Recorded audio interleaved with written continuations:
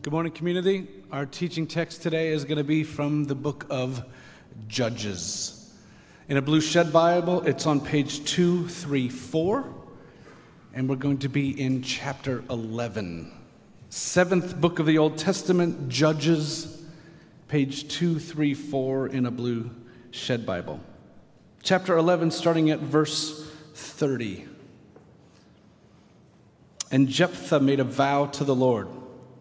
If you give the Ammonites into my hands, whatever comes out of the door of my house to meet me, when I return in triumph from the Ammonites, will be the Lord's, and I will sacrifice it as a burnt offering.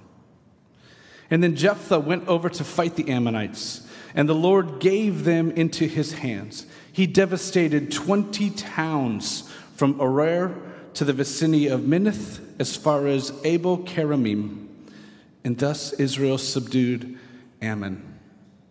And when Jephthah returned to his home in Mizpah, who should come out to meet him but his daughter, dancing to the sound of timbrels?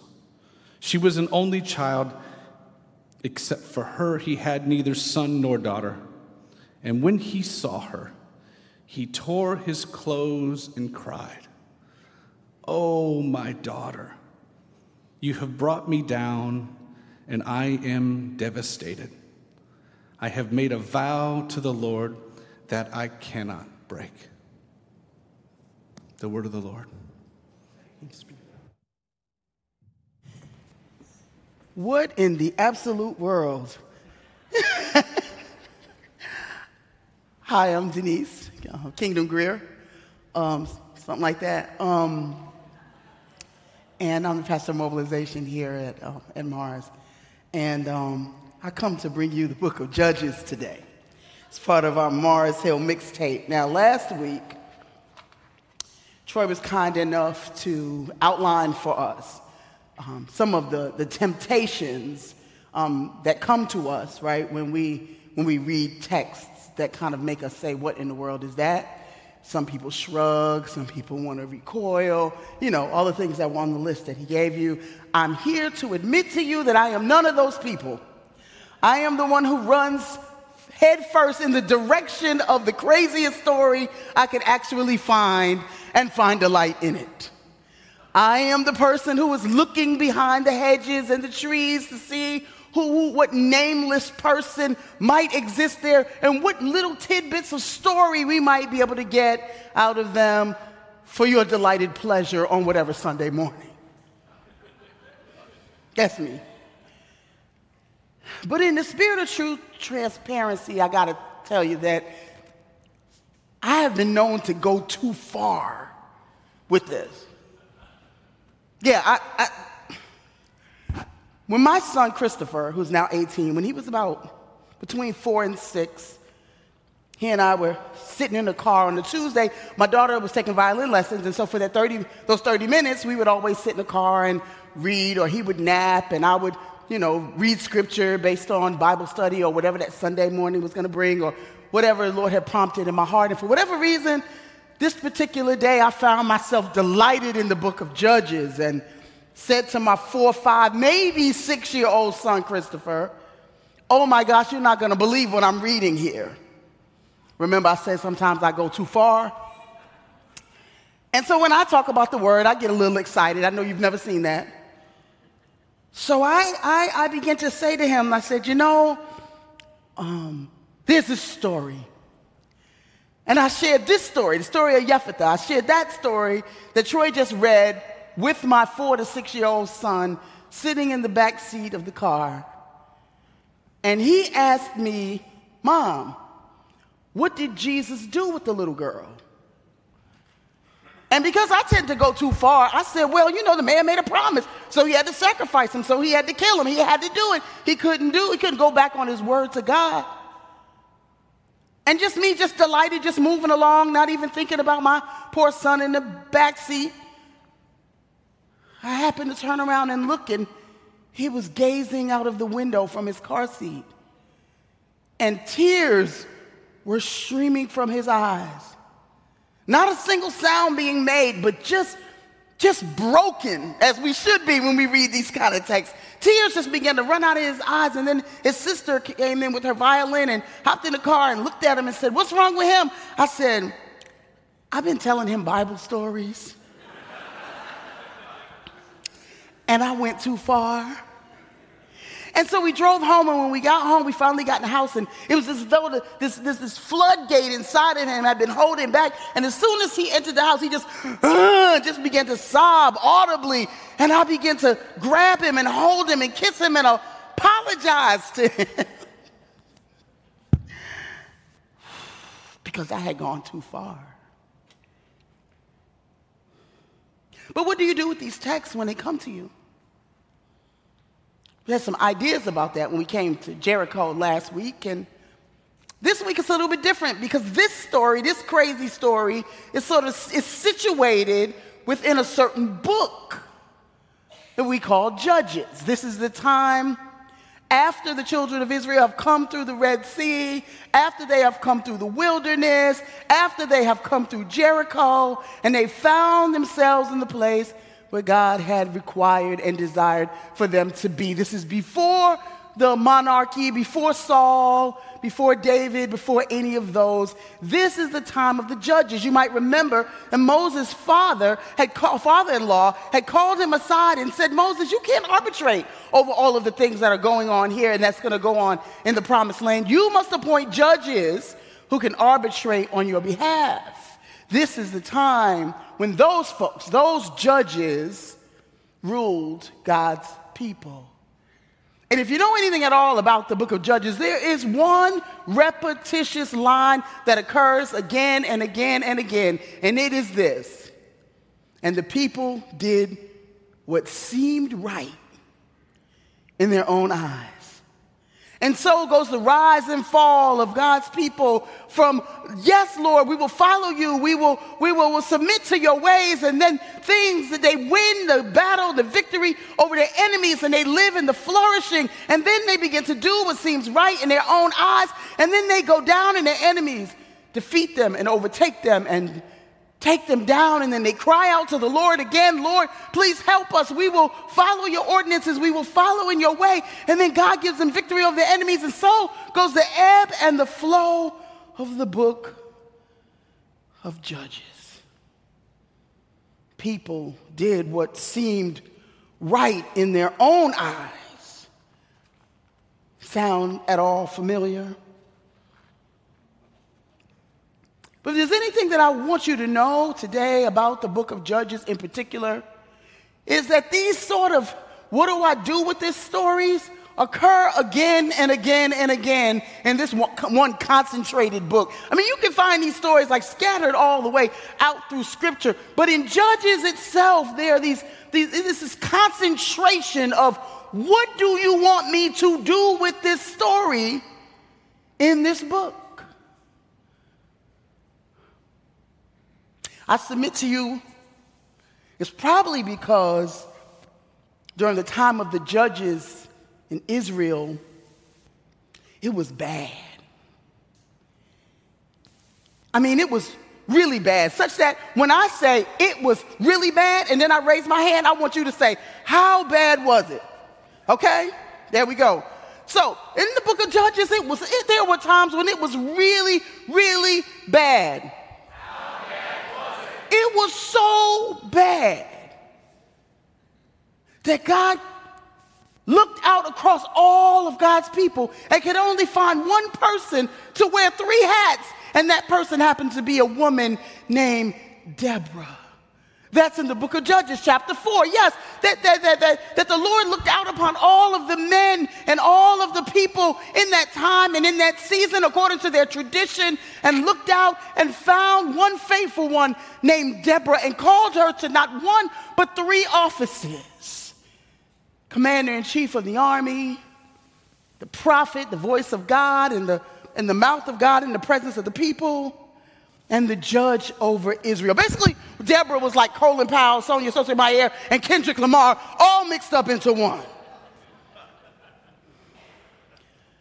Desperate times call for desperate measures, and it was desperate again and again and again in the book of Judges. I'm telling you, it was really bad. It was so bad that Elimelech and his wife Naomi, even though this story exists in the book of Ruth, actually happens during the times of the judges. They lived in a town called Bethlehem, which in Hebrew means house of bread. They lived in the house of bread when there was a famine. Indeed, there was no bread. It was bad. It was so bad that they left the land that God had promised them, the place where they believed God dwelled. They left with their 2 sons and they went to the land of the Moabites, their arch enemies. It was so bad. They even allowed their sons to take on Moabite wives. I'm trying to tell you, the times of the judges, it was a bad time. It was really, really bad. It was so bad that one time, this Levite, you know, the people who were in charge of maintaining the law and the order of God, a Levite had a concubine or a wife or unnamed woman, not sure what the relationship was, but anyway, look at the translation. He had this person, and they went into a town where there was no hospitality. I'm telling you, it was bad. It was so bad that when they got to this town, they finally did find one man who wanted to offer them hospitality, who invited them into their house. But when they came into the house, the men of the city said, "Let us come in and let us be inhospitable and visit violence upon your guests." I'm telling you, it was bad. It was so bad that this Levite, he said to the men outside, "Wait a minute, don't do this thing. I'll throw my daughter and this man's companion out, and you can have your way with her." It's bad.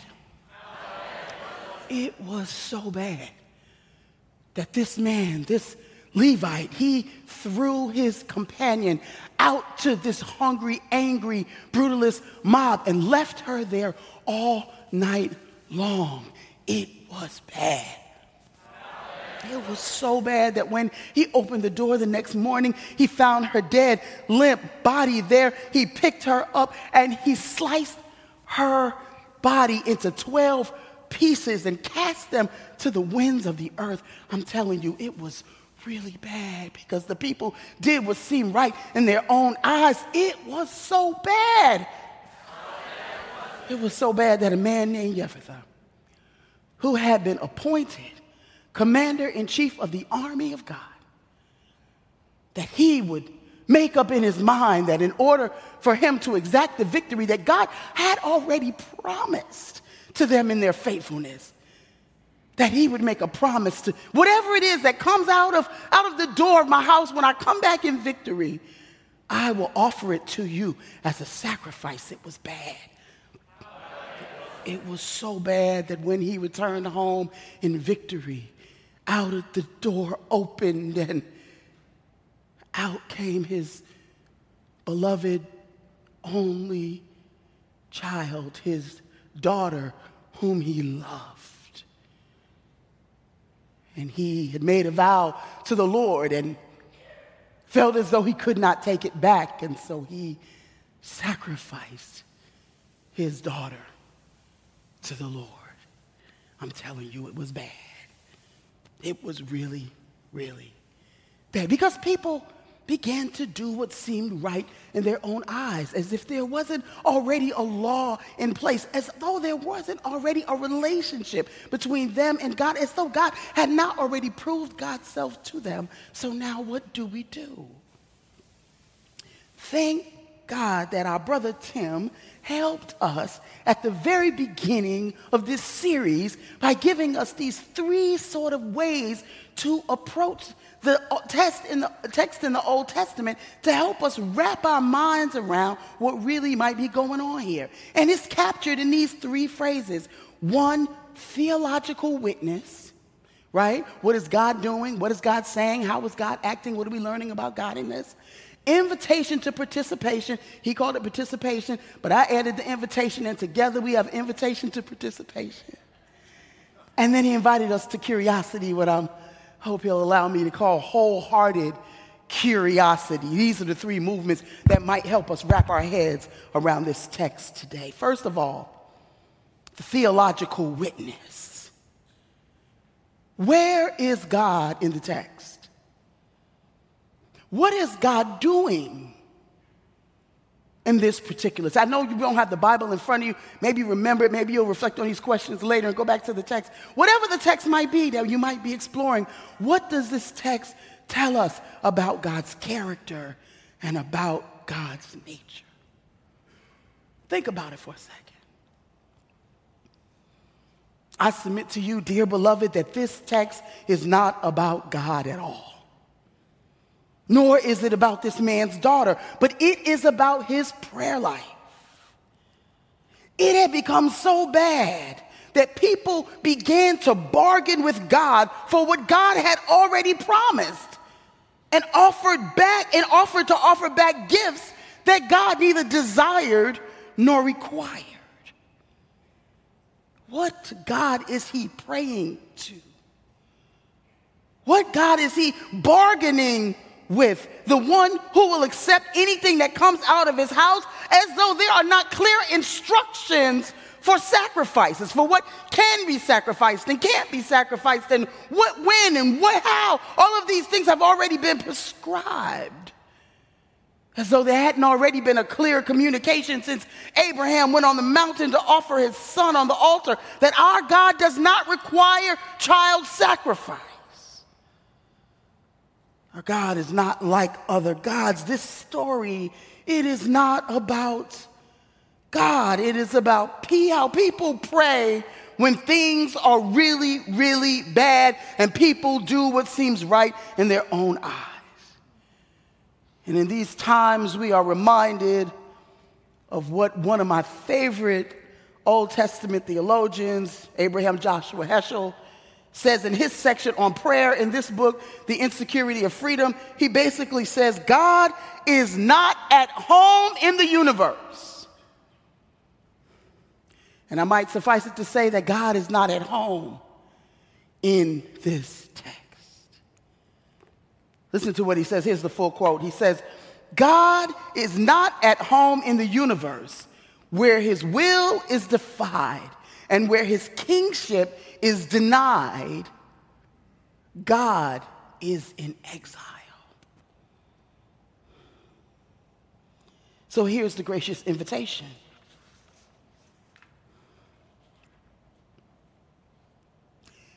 Heschel says, to pray then means to bring God back into the world, to establish his kingship for a second at least. So as part of our second movement, our invitation to participation, I wonder if we could take a second to examine our own prayer lives. Do our prayers invite God back into the world? Do our prayers have anything to do with God at all? Is God glorified by what we ask for in prayer, or does it just make our lives easier, or make us more successful, or help us to get along the way?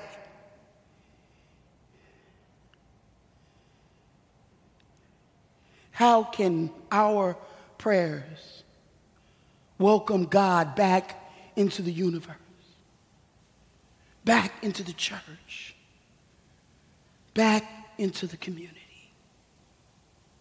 Because guess what? When God is at home, our children who have gone afar off will sit at his feet.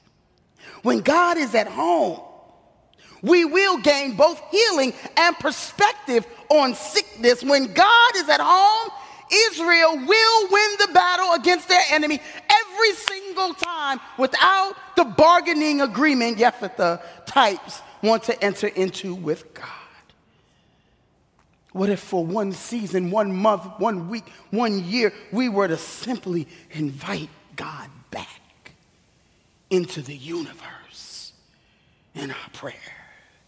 Might look something like, thy kingdom come, thy will be done on earth as it is in heaven. And now, wholehearted curiosity. asking ourselves, interrogating for ourselves the questions that pop up and stir up within us, consider this. What is the scariest thing about praying to God, your will be done? What scares us the most about?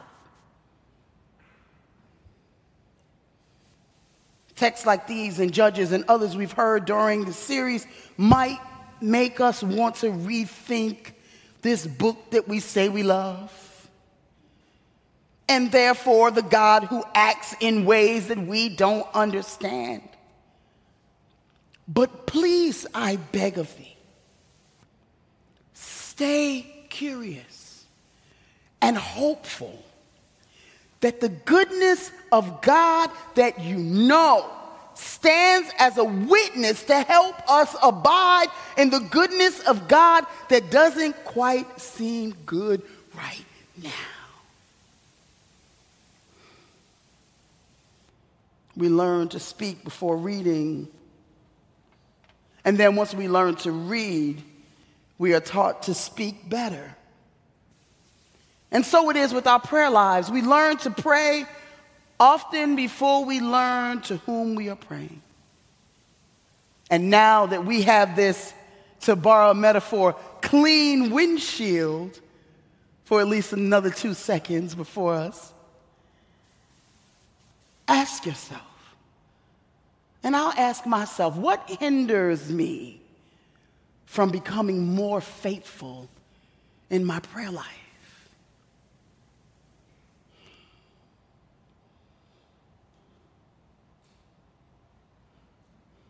What hinders us from moving from, I'm just going to lay in the bed here and pray real quick, to falling down on our knees and acknowledging the God of the universe that is bigger and greater and more powerful than us, have allowed us to make it through a day in order to humble ourselves and say thanks?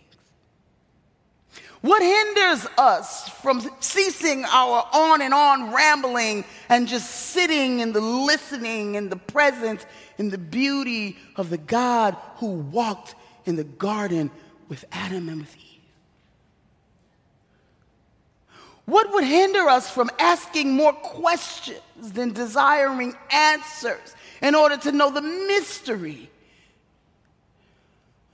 of God, which has been revealed only in Christ? What would it take for us to become more faithful in our prayer life? Last Heschel quote, here it is. He says, there are no devices, no techniques, no specialized art of prayer. He says all of life must be a training in prayer. And we pray the way we live.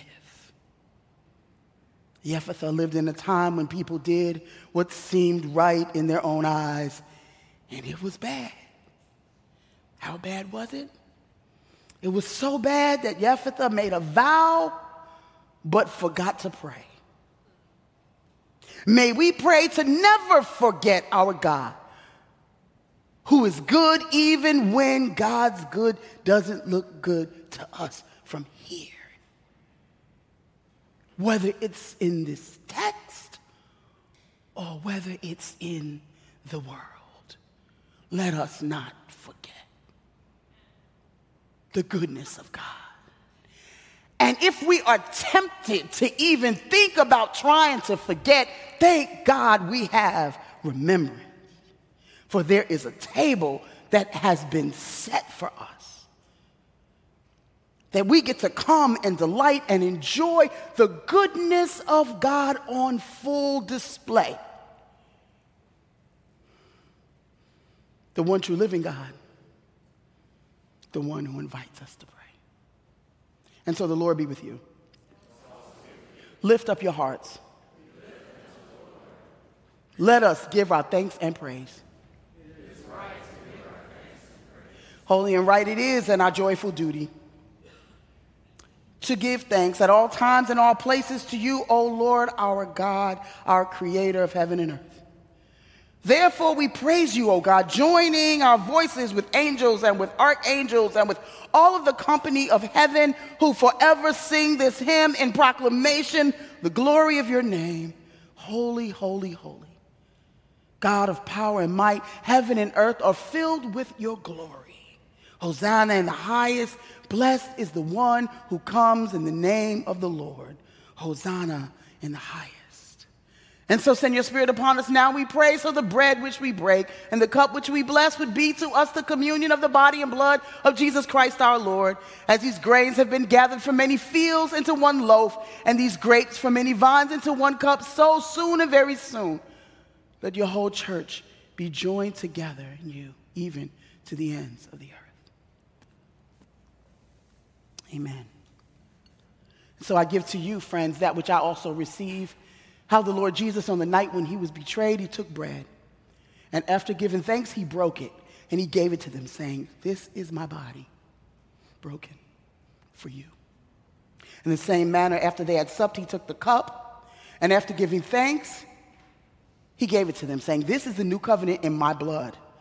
And as often as you partake of it, you do proclaim my death until I come again."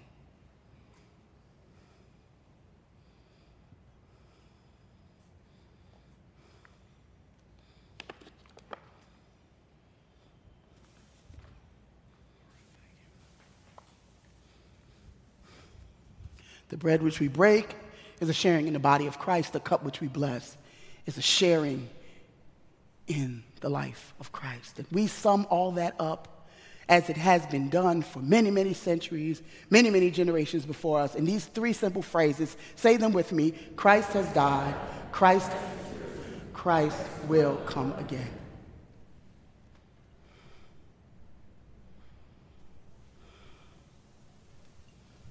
And so, beloved, Mars Hill Church, come and receive who you are. The body of Christ. For all things are now ready. Amen.